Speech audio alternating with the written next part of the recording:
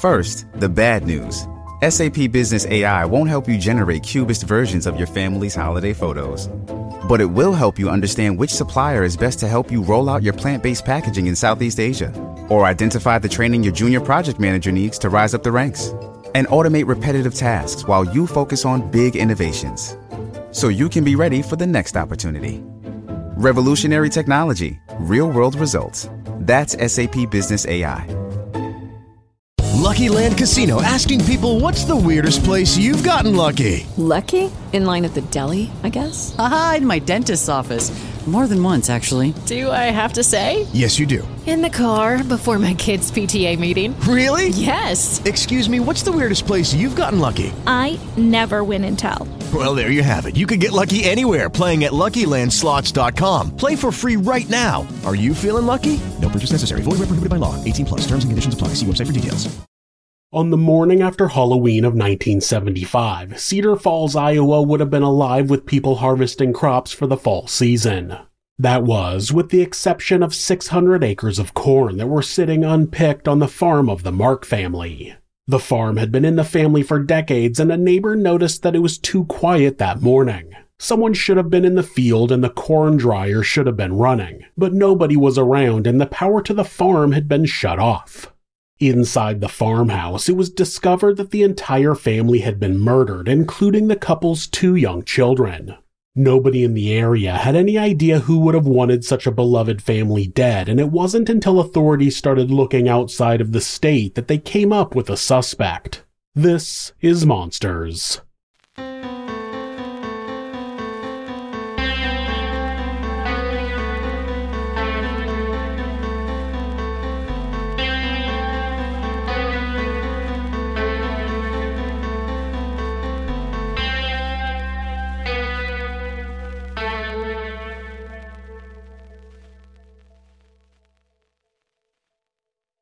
In May of 1975, Wayne Mark was preparing to begin chemotherapy. His cancer was terminal, but the chemo might give him a few more months, maybe even years. He was only just entering his 60s and he'd beaten cancer before, so despite the doctor's certainty that he was nearing the end, some of his family were even hoping for a miracle. Some of his children and grandchildren had moved away by then, and he was reaching out to let everybody know. He and his wife Dorothy had 4 sons. Richard, the eldest, had lived up in Canada and had become a minister. Jerry, the second oldest, had ended up in California, and though he graduated from law school, he was going through a bit of a carefree hippie phase. He had given Wayne 2 granddaughters that he loved dearly. His younger 2 sons, Tom and Leslie, still lived near Cedar Falls, Iowa, just a short drive from Wayne and Dorothy. Tom had been a charismatic and creative boy growing up, but had developed schizophrenia in his 20s and was deteriorating. Wayne still found himself very much in the caregiver role as the family was having to make decisions on if Tom needed to be institutionalized. Les, on the other hand, was taking on more responsibility and even helping out with Tom as Wayne's health declined. Les had given Wayne and Dorothy 2 grandchildren, 5-year-old Julie and 1-year-old Jeff.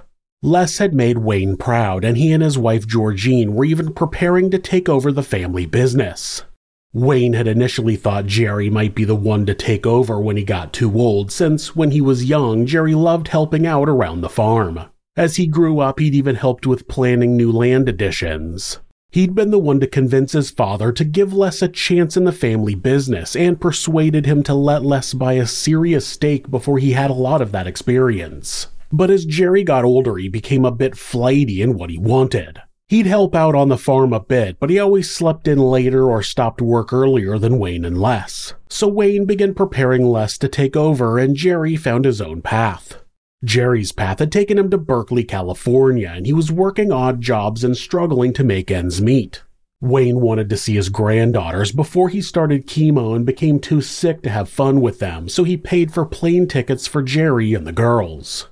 Jerry was divorcing his wife Rebecca by then, but had already found a new girlfriend before the divorce was finalized, which his family did not quite approve of. They didn't buy his girlfriend a plane ticket, but when Jerry got her own, they didn't object. Her name was Marilyn Sue Forrest, and she went by Mimi.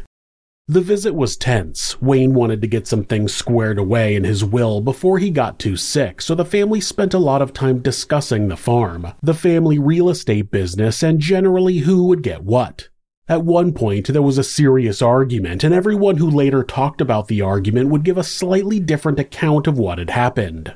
Jerry would later claim that the argument was all about Tom. Tom had been able to do factory work or odd jobs on and off since his illness hit, but that year he'd started spiraling. He was living in a hotel, spending all of his money getting drunk at the bar, and would periodically forget to put gas in his car and then just walk away, leaving it on the side of the road to get ticketed. The family was leaning toward having Tom institutionalized, but Jerry wanted to try and find out if they could cure him. He suggested trying some experimental and rather expensive treatments, but didn't seem to quite grasp that those treatments might not work. In his will, Wayne had set aside an equal cash amount for each brother, and Jerry thought it was unfair that Tom didn't have more set aside due to his illness. Les did not want to hear it and thought everything should be equal. Plus, he was already helping to take care of Tom anyway, and Jerry was just trying to make decisions without actually doing anything. Dorothy later said, quote, "They both yelled at each other, but Les yelled the loudest. It was one of the few times that Les yelled the loudest." Alga Forrest, Mimi's ex-husband, gave the most controversial account of that argument. Many people would later quote his version of events, but it's worth noting that he and Jerry had good reason to hate each other. Alga and Jerry had been friends for a time. Jerry had moved next door to Alga and Mimi when he and his ex-wife Rebecca first moved out to California in 1974. The couples became fast friends. Then Jerry told Rebecca it was over, he was done with their marriage. Less than a month later, Mimi told Alga the same thing and didn't really offer him an explanation. Then, Jerry and Mimi got an apartment together before either divorce was finalized, and Alga eventually realized what had happened. So, with that backstory in mind, here is Alga's account of that argument. He claimed that Jerry had described it in detail to him when they were still friends. Alga said Jerry seemed bitter about his entire family. He made no mention of the arguments during that visit being about Tom. Rather, he said Jerry was furious that he wasn't being given a stake in the family farm in the will. He said that his father and little brother had screwed him out of the family farm and that he would never forgive them, and even went so far as to say that when Wayne died, he was going to piss on his grave. A more measured account of that argument was later given by Georgine's father, George Colthurst. He claimed that the argument was also centered around Jerry being bitter that he was being cut out of the family business in the will, which Jerry tried to claim never happened. George said Wayne told Jerry that Les and Georgine had spent years learning the trade of farming and had taken out a loan to upgrade the family farm. They had a personal stake in the property that none of the other brothers had. Wayne told Jerry that he had a good education and that he should go make something of himself. Whatever really transpired, things settled down after Jerry went back to California. Wayne and Dorothy's farm operation was composed of a handful of farms of various sizes. One of the smaller ones was called Cedar Mark, and it was where Georgine and Les had been living and working to learn the family business. Wayne and Dorothy had been living in the historic family homestead on a slightly larger farm of about 600 acres. Their entire real estate and farm business was estimated to be worth a few $1 million back in 1975. It was a huge operation, but they were growing too old to be in charge of it. Additionally, the family house had fallen into a bit of disrepair in their old age. It was the house they'd raised their kids in, and they had a lot of memories there. Dorothy would later recall that when her boys were in high school and college, she would wake up in the morning and come downstairs to find various teenagers and college kids letting themselves in for breakfast. In a town like that, everyone gave their friends key copies without a second thought. But with Wayne's health failing, they wanted to move somewhere more manageable, and more than that, they felt Les and Georgine were ready to truly take on the family business. They picked out a house just a few miles north that was smaller but still had a garden for Wayne to work in if he wanted. They moved out in September, and Les and Georgine spent a bit of time fixing up the house before moving into the family home at the beginning of October. Processing the fall harvest so soon after a move was exhausting. Clark Renner, a neighbor who lived nearby, would help out the Mark family in exchange for help on his farm. They'd dry their corn together and lend a hand when needed. Les's Uncle Victor would also help out occasionally in Wayne's absence. The Marks had an excellent support system and knew all of their neighbors well, and in a farming community, everyone pulled together during harvest. By the end of October, they were in the thick of it. Les was hardly sleeping, but glad to be stepping into his father's shoes. Georgine was helping out where she could, focusing on decorating and updating the house, taking a bit of a break from her usual volunteer work to focus on her family. The end of October also brought about some fence mending with the family's personal issues. Les and Jerry had talked a bit over the phone and done whatever apologizing needed to be done about the argument in May, but neither one had been writing as much as they usually did. The two had been inseparable when they were young and had both been best man at each other's weddings, but they'd grown apart in the last few years. On October 27th, Jerry sent Les a letter asking if he would pretend Jerry worked at the farm more recently and in a more involved capacity than he actually had because he was having trouble job hunting. He wanted Les to be a reference for him. Les responded on the 29th saying he'd help Jerry however he could. He also took the chance to catch up. He told Jerry he'd enjoyed meeting Mimi and he hoped he could meet her again under a less intense visit. He said that Julie was growing up and was as sweet as could be, but that little Jeff had the devil in him and was always up to something. Jeff was getting close to his second birthday, but already seemed to have hit the terrible twos. Les told him that they were settling in after the move and that Dorothy and Wayne were settling into their house as well. He also updated him on Tom, assuring him he was keeping an eye on him and taking care of him. Les said he would make an effort to write more, acknowledging that they hadn't been talking as much as they used to. When Halloween rolled around, Julie wanted to go trick-or-treating, but Les and Georgine were just too exhausted, so they told her they'd throw their own Halloween party. Clark Renner came by to make plans for the next day. Clark had 3,000 acres of his own, and he and Les joked about how they were going to get all the picking done the next day. Clark left and the Marks went to go visit their neighbors Dennis and Barbara Wolf, who gave their kids some candy. That was just after 8 p.m. and they stayed for around an hour. When the family got home, they made some chocolate pudding and spent time with the kids.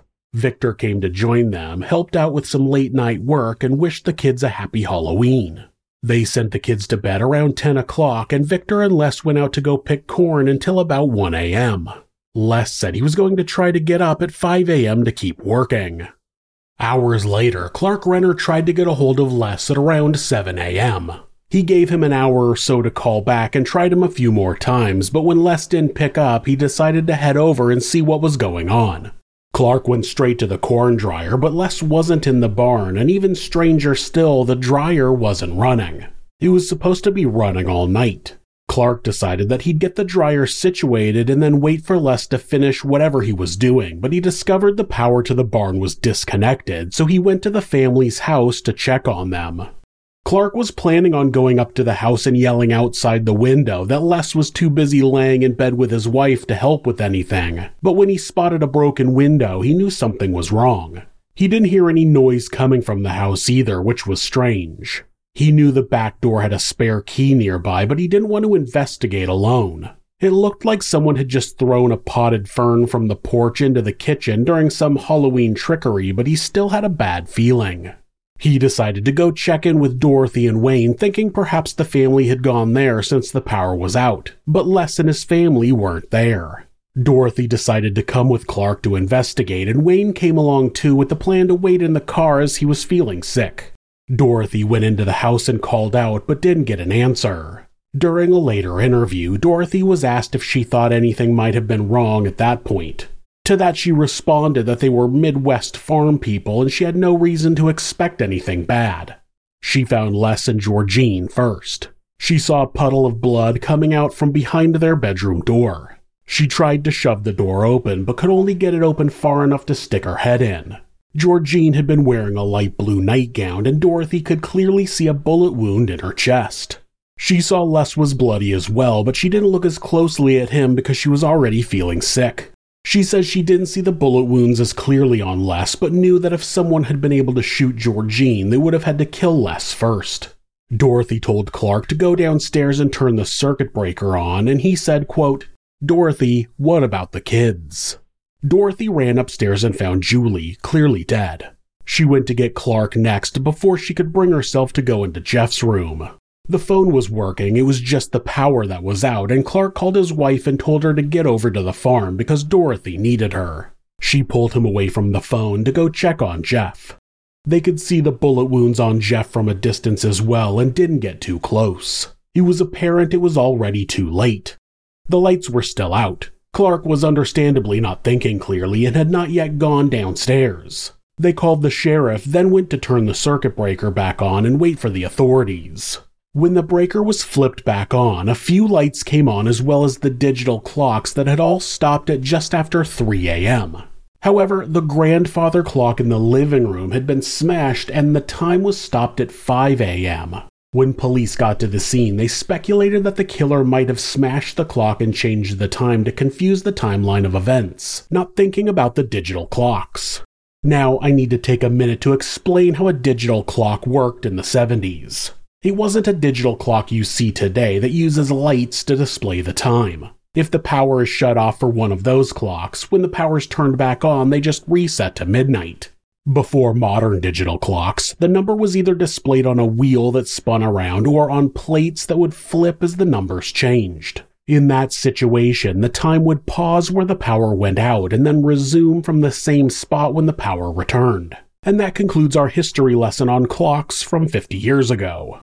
Because of the sensitive nature of the scene, forensics did not move the bodies until they had been at the scene for a few hours, and police who were looking for clues started to float the idea of a murder-suicide. But when they finally moved the bodies and found no gun under Les, they switched gears to homicide.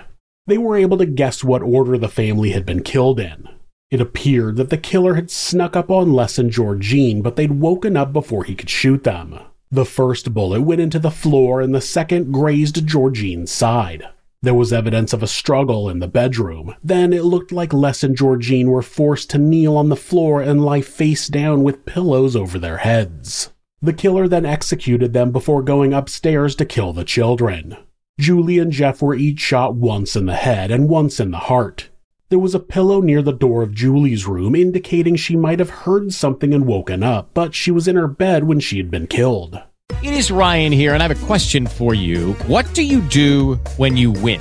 Like, are you a fist pumper, a woohooer, a hand clapper, a high fiver? I kind of like the high five, but if you want to hone in on those winning moves, check out Chumba Casino. At ChumbaCasino.com, choose from hundreds of social casino-style games for your chance to redeem serious cash prizes. There are new game releases weekly, plus free daily bonuses, so don't wait. Start having the most fun ever at ChumbaCasino.com. No purchase necessary. VGW Group. Void where prohibited by law. See terms and conditions. 18+.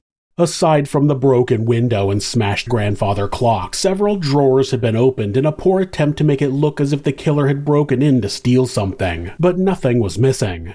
Police guessed the fern on the porch had actually been thrown through the window after the fact to make it look like the killer didn't use the spare key that hung near the back door to sneak in. There were a few cigarette butts in the basement near the furnace that police were hopeful might have been left by the killer. There was also a cigarette butt in Julie's room. David Dutton, the attorney who handled many of the homicide cases in the area, was at the scene along with every available police officer. The sheriff's reserve was called in and dozens of people started combing the farmland for clues. A National Guard helicopter flew over the property to film the scene and surrounding land from above. The search for the killer was the most intensive manhunt that had ever happened in all of Black Hawk County, Iowa's history. Police questioned dozens of people the first few days, but felt no closer to establishing a motive. Les and Georgine did not have any enemies. Police searched the farm with metal detectors, hoping to find the murder weapon. They had dozens of hits, with almost all ending up being old beer or soda cans. The little evidence they found pointed to someone who'd planned the slayings carefully. Perhaps the most damning clue was an old junction box on the land. Up until a few months prior, that box had controlled the phone lines and electricity for the Mark family home. The killer had cut the lines, which now only went to the neighbor's house.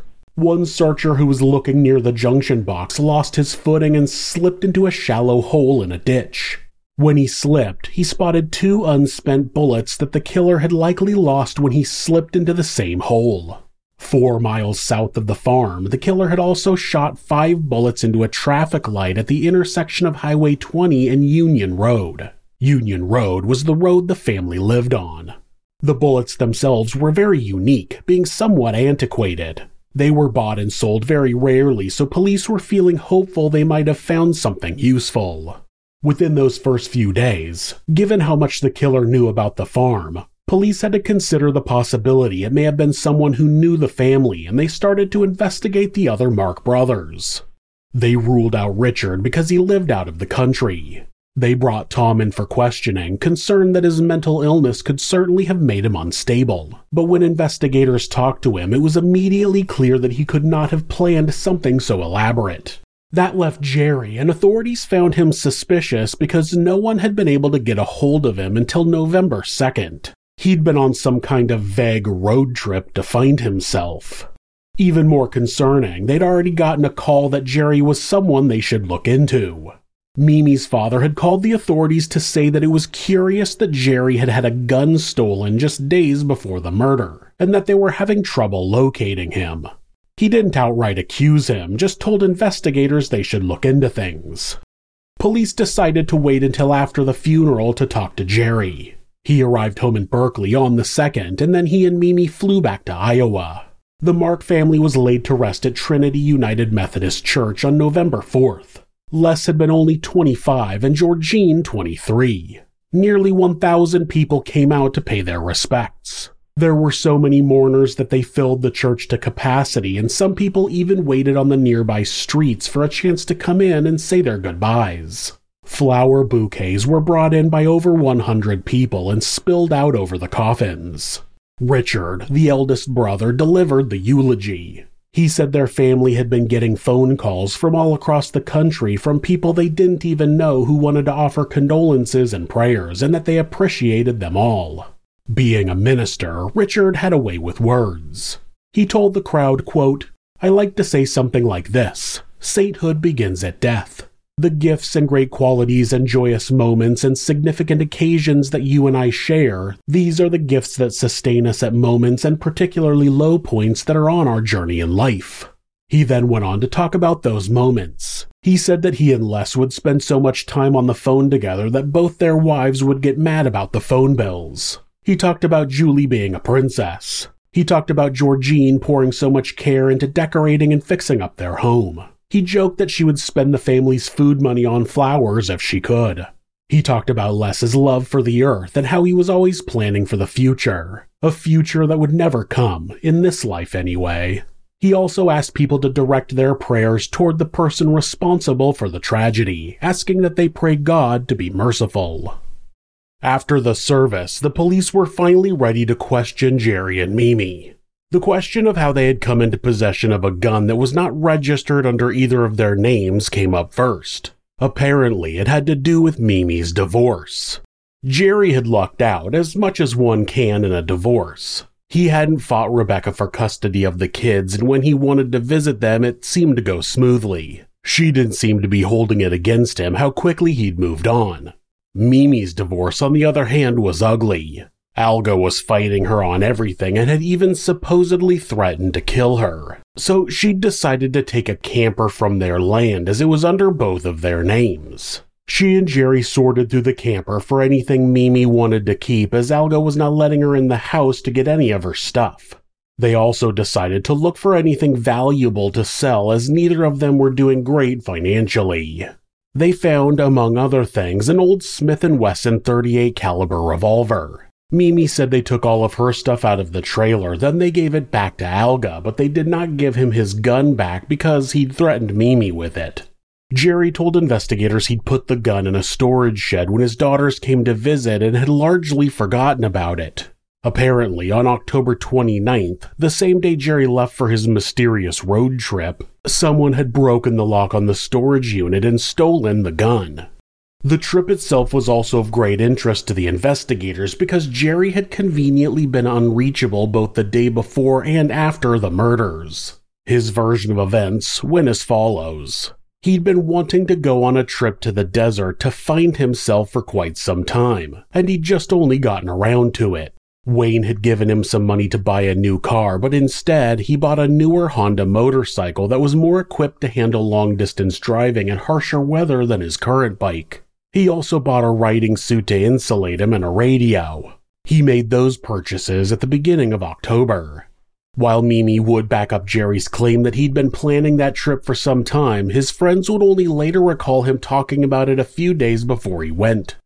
On the newer Honda, he had a California plate, but on his old bike he still had an Iowa plate. Apparently, that plate went missing at the same time as the gun.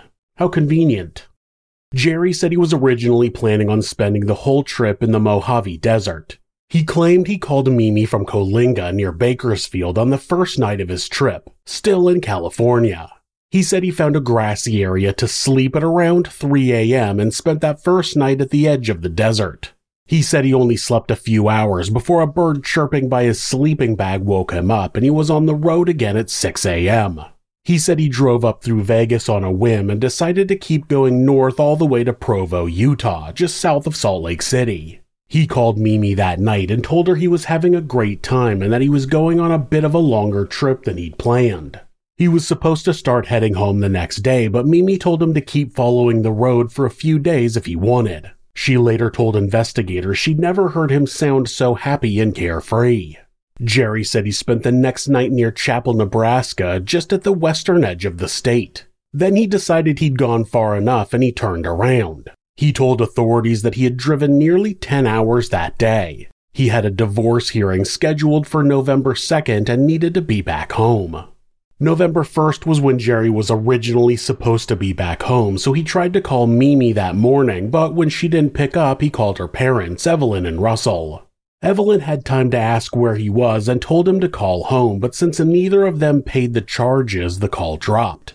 This would have been back when Jerry was calling from a payphone, and a long-distance call would likely have needed additional funds added after a period of time.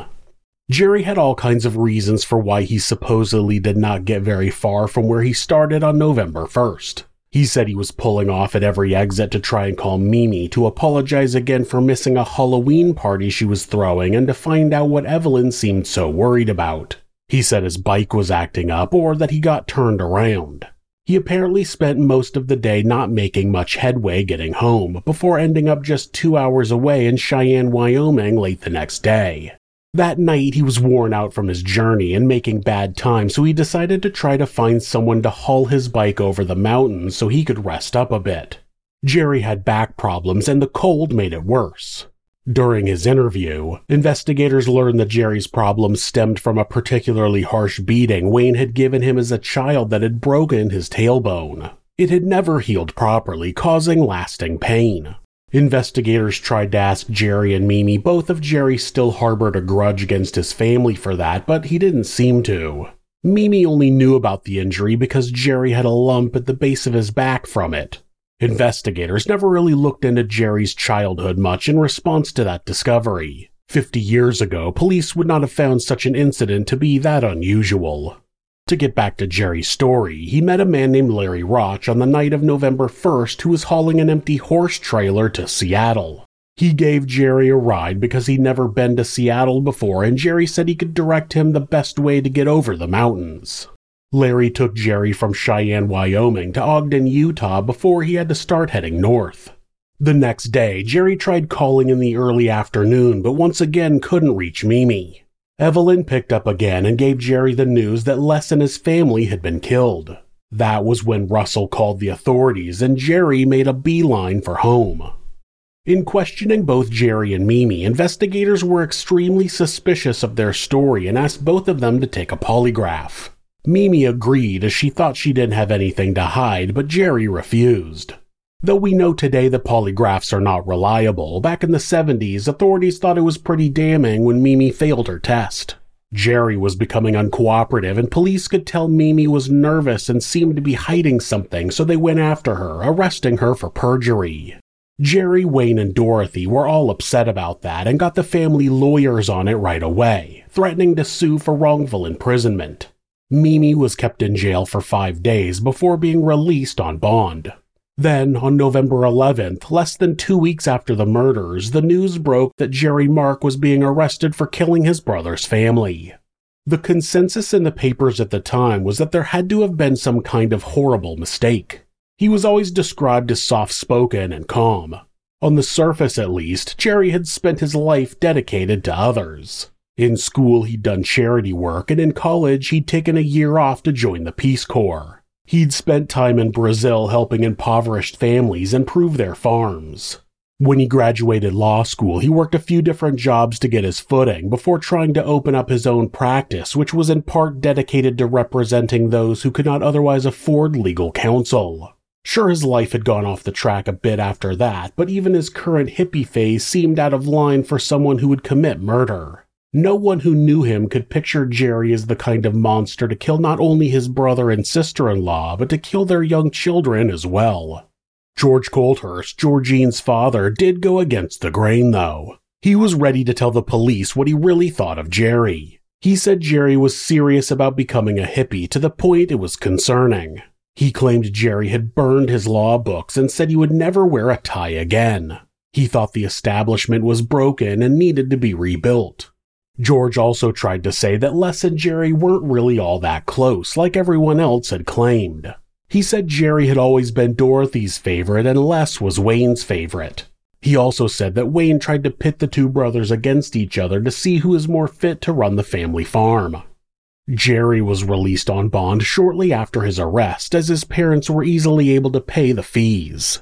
During the months leading up to the trial, Jerry took classes and Mimi moved in with him and his parents. He also proposed to Mimi, telling her he wanted to marry her as soon as her divorce went through.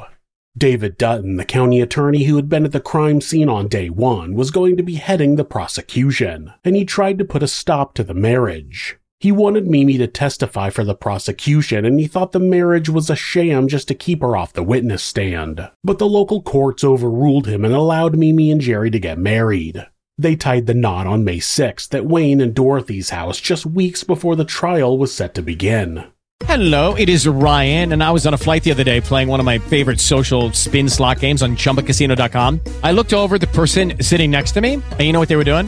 They were also playing Chumba Casino. Coincidence? I think not. Everybody's loving having fun with it. Chumba Casino is home to hundreds of casino-style games that you can play for free anytime, anywhere, even at 30,000 feet. So sign up now at ChumbaCasino.com to claim your free welcome bonus. That's ChumbaCasino.com and live the Chumba life. No purchase necessary. VGW. Void were prohibited by law. See terms and conditions. 18+. The trial started on May 24th, 1976, and was held a county over in Woodbury as the case had caught serious media attention, and there were too many people in the immediate area who knew the Mark family. The ammunition used in the slayings would be an essential piece of evidence as it matched the kind that would be used in Jerry's missing gun. Though investigators had tried to keep the information under wraps, that was the main reason they'd been able to arrest him and charge him so quickly. The bullets were .38 caliber long Colt ammunition, and it was so rare that police were actually able to visit every store that had ever purchased any. It had only been produced at one factory, so police worked their way through stores near Berkeley first and found a store about 2 hours away in Paso Robles who had sold a box of the ammunition on October 20th.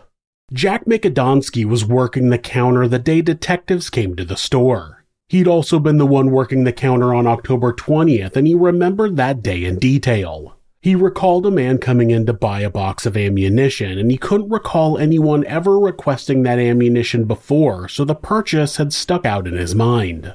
The purchase was actually the first time anyone had ever bought that particular kind of ammo from that store. The man's driver's license identified him as Jerry Allen Mark, and it was an out-of-state license from Iowa. Jack was also from Iowa and made a bit of small talk about their home state as he didn't meet too many people from there who'd moved to California. However, by the time the trial rolled around, Jack said he couldn't remember the man's face enough to be completely sure it had actually been Jerry Mark. But he did recall the man had matched his license photo at the time.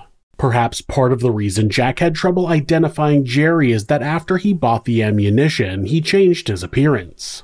He'd been up in Paso Robles because that's where Rebecca and the girls were living, and after he bought the bullets, he went to pick up his daughter from preschool. When he got home, he told Rebecca he wanted to get a new look. She helped him shave his beard and cut and style his hair short. He said it was because he wanted to look more professional for job interviews. The prosecution argued that Jerry shaved his beard and cut his hair so it would be less likely he'd be recognized when he went back to Iowa.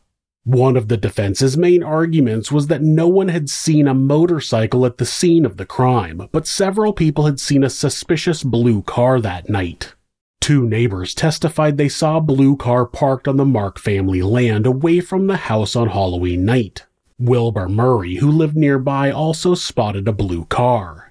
He said it was speeding away from the Mark family farm at around 5 a.m. Larry Huffman also confirmed that sighting, saying he spotted the car at the farm just after sunrise. All 4 witnesses seemed credible and sure of what they had seen. The defense tried to argue that meant police should be looking for a killer who drove a blue car. There was a college party going on nearby that night, so the prosecution argued that the blue car could have been college kids parking somewhere they thought they wouldn't be bothered. In a less convincing argument, the defense tried to pitch the idea that Clark Renner could have been the murderer. They based that on an old argument Clark had had with the Mark family when they had some kind of misunderstanding about a grain transaction. He'd apparently been so upset that he called Victor in the middle of the night and seemed to think whatever had happened may have been Les's fault. Apparently, Clark said he'd kill Les if he ever caught him stealing. That happened sometime in 1974. Clark said that it had not been that serious of an argument and that they'd all apologized and largely forgot about it. The cigarette butts found at the scene matched Jerry's blood type, and they were the type he liked to smoke. But the defense argued that there were dozens of people in the house by the time those were collected into evidence. Also, to be fair, there was at least 1 cigarette butt that a deputy admitted to leaving behind in the house, so that was a very valid point. The defense tried to argue that the hair and fingerprints of someone not related to the family were found at the scene, but the Marks were very social people and they had friends over all the time. The defense did not have a lot of evidence to draw on and mostly tried to hammer home the idea of reasonable doubt. Like many cases that rely on only circumstantial evidence, this is the part where I point out that in order for Jerry to not be the killer, a nearly impossible number of coincidences would have had to have happened. The same type of gun that was used in the murder was stolen from him just days before. Someone who looked like him, who had his driver's license, had purchased the exact type of ammunition that had been used in the murders just days before. He also had magically gotten his driver's license back. If someone else had used his ID, why did he still have his ID?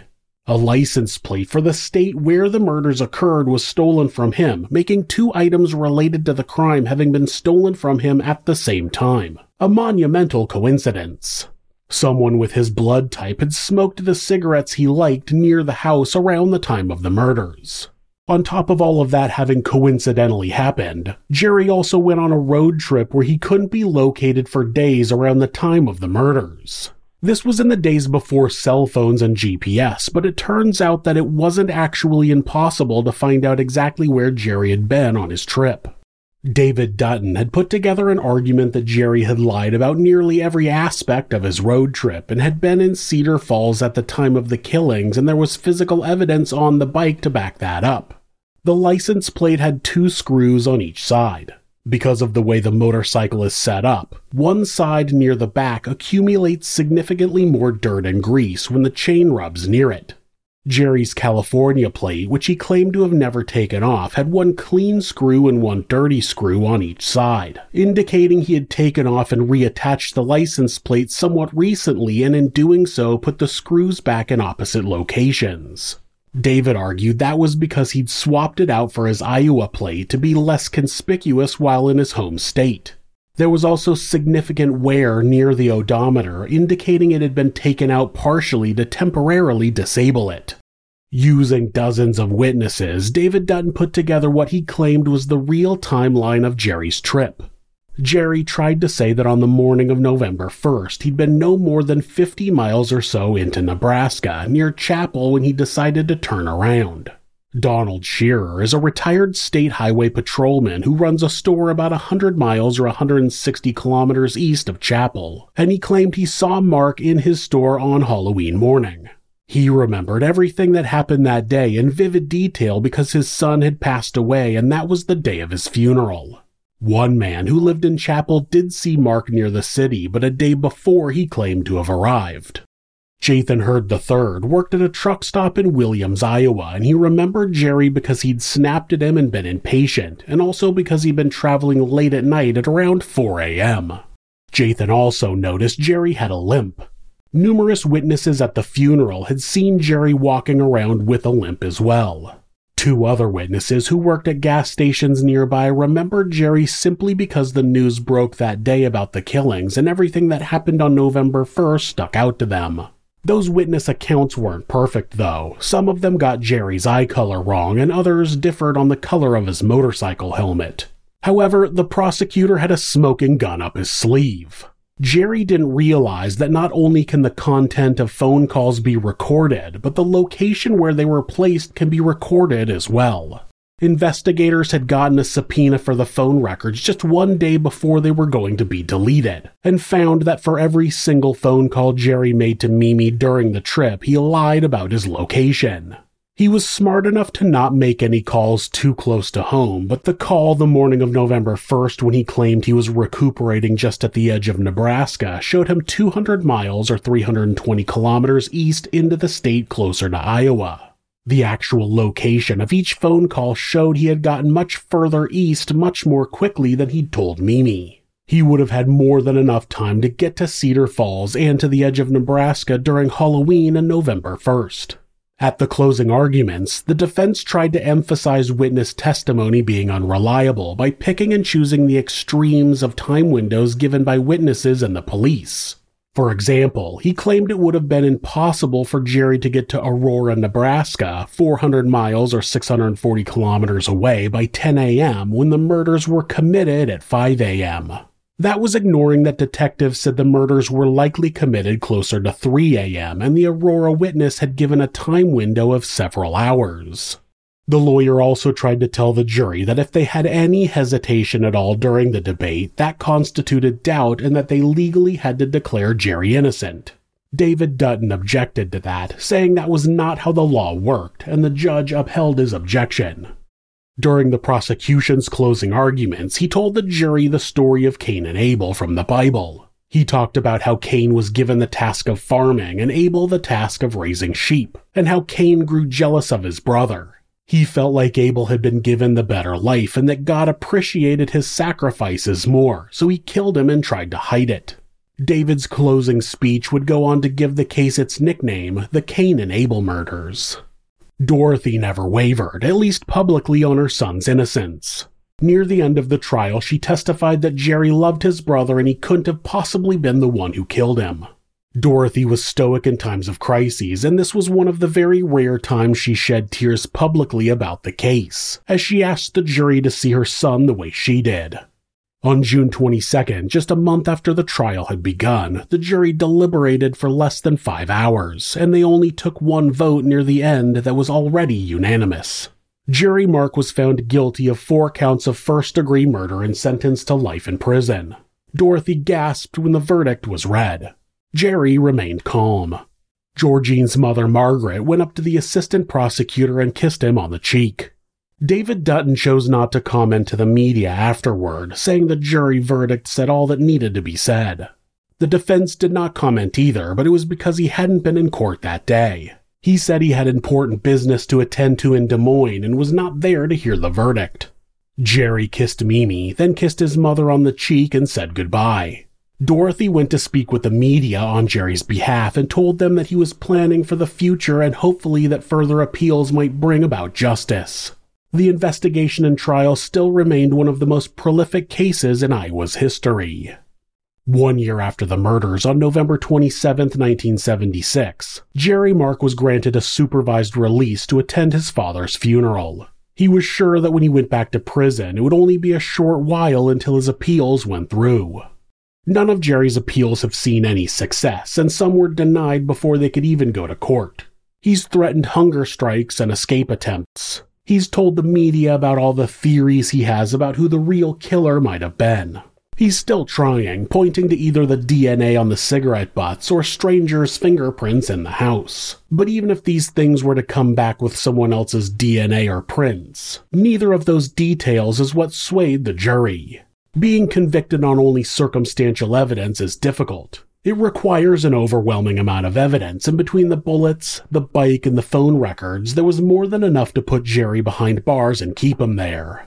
Also, while in prison, Jerry has gone on to admit that it was actually him that purchased the .38 caliber ammunition in Paso Robles, but still maintains that he's innocent despite having lied to detectives about that purchase. The purchase of the exact same rare ammunition that was used to kill his brother and his family just days later with the gun he owned that was now missing. Right. In 2011, during one of the many times the media would revisit the case, the Colthursts released a victim impact statement.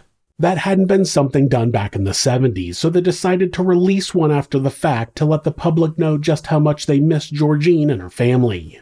The statement read in part, quote, "You stole our privilege of being able to watch our grandchildren grow up and enjoy the many activities that they would have participated in. You stole all of the future family get-togethers, the Christmas celebrations, the birthdays and Thanksgivings that we would have enjoyed had they lived. Jerry Mark, you are the lowest of the scum of the earth." A statement I feel is fitting for a monster. If you're the victim of domestic abuse, please reach out to someone for help. Please talk to your local shelter or call the National Domestic Abuse Hotline at 1-800-799-SAFE. That's 1-800-799-7233. Or you can go to thehotline.org to chat with someone online. This website is set up so that, at any time, hitting the escape key twice will take you to a Google search page. That way, if your abuser is nearby, you won't get caught seeking help. If you're having feelings of harming yourself or someone else, or even just need someone to talk to, please contact your local mental health facility. Call 911 or call the National Suicide Prevention Hotline by simply dialing 988 in the United States. They're available 24 hours a day, 7 days a week, and will talk to you about any mental health issue you may be facing. If you are a member of the LGBTQ+ community and suffering from discrimination, depression, or are in need of any support, please contact the LGBT National Hotline at 1-888-843-4564 or go to lgbthotline.org. Thanks so much for letting me tell you this story. If you enjoyed it, subscribe on whatever platform you're on, hit like, rate us, or leave us a comment. You can check out our other show, Somewhere Sinister, on YouTube or anywhere you listen to podcasts. If you'd like to support the show, check out our merchandise at thisismonsters.com. The link is in the description. Thanks again, and be safe. Judy was boring. Hello. Then Judy discovered ChumbaCasino.com. It's my little escape. Now Judy's the life of the party. Oh, baby, mama's bringing home the bacon. Whoa, take it easy, Judy. The Chumba life is for everybody. So go to ChumbaCasino.com and play over 100 casino-style games. Join today and play for free for your chance to redeem some serious prizes. ChumbaCasino.com.